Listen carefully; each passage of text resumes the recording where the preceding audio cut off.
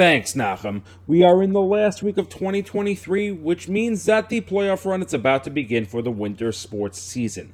Straight ahead on the Tuesday morning JM and the AM Sports Update, both varsity hockey and basketball have divisions that have been thrown wide open by hard-fought battles that now leave favorites with tough matchups wondering whether home court will be theirs. All that and more straight ahead. Good morning, I'm Elliot Weiselberg.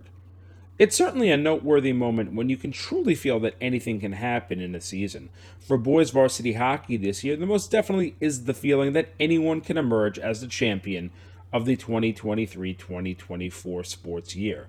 The latest example occurred between HAFTR and the last undefeated DRS this last Saturday night in HAFTR.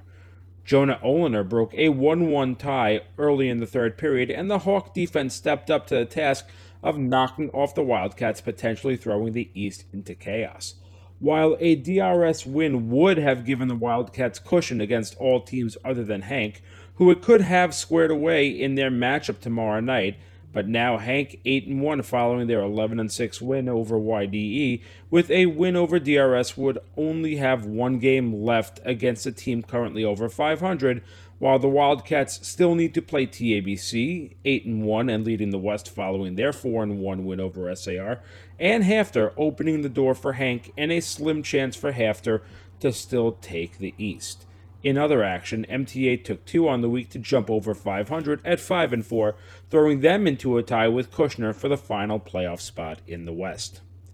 In JV, DRS took 2 wins on the week, knocking off Frisch 4-2 and HAFTR 3-2. DRS stays undefeated at 6-0 and gear up to meet TABC, who fell to SAR 6-0.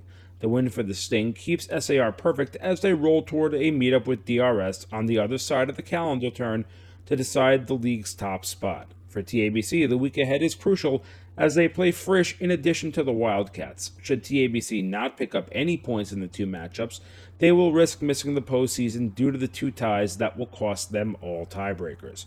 HAFTR at 3-4 isn't quite in the same boat, but they still hold their own destiny in their hands, starting with a matchup against faltering YDE tonight in Brooklyn. In varsity basketball, both conferences are shaping up to be exciting down the stretch run, as the West finds 6 teams between the 2 and 4 loss marks, and the East sees 2 Brooklyn teams virtually guaranteed to walk away with byes. Out West, Frisch, Ramaz, and TABC all hold 2 losses by virtue of TABC's 40-36 win over Frisch. Yonah Mandel's 10 points were crucial for the Storm in a defensive battle that keeps TABC in the running for the West's top spot, with a rematch between the 2 set for January. The second group in the West, Heschel, SAR and JEC, all have 4 losses, with Ohr Yisroel right behind them at 6-5 to keep things interesting. Ohr Yisroel salvaged its week that started with a 13-point loss to Frisch by defeating YDE 48-45. In the East, Flatbush and Magen David each pushed their claim forward with wins over DRS.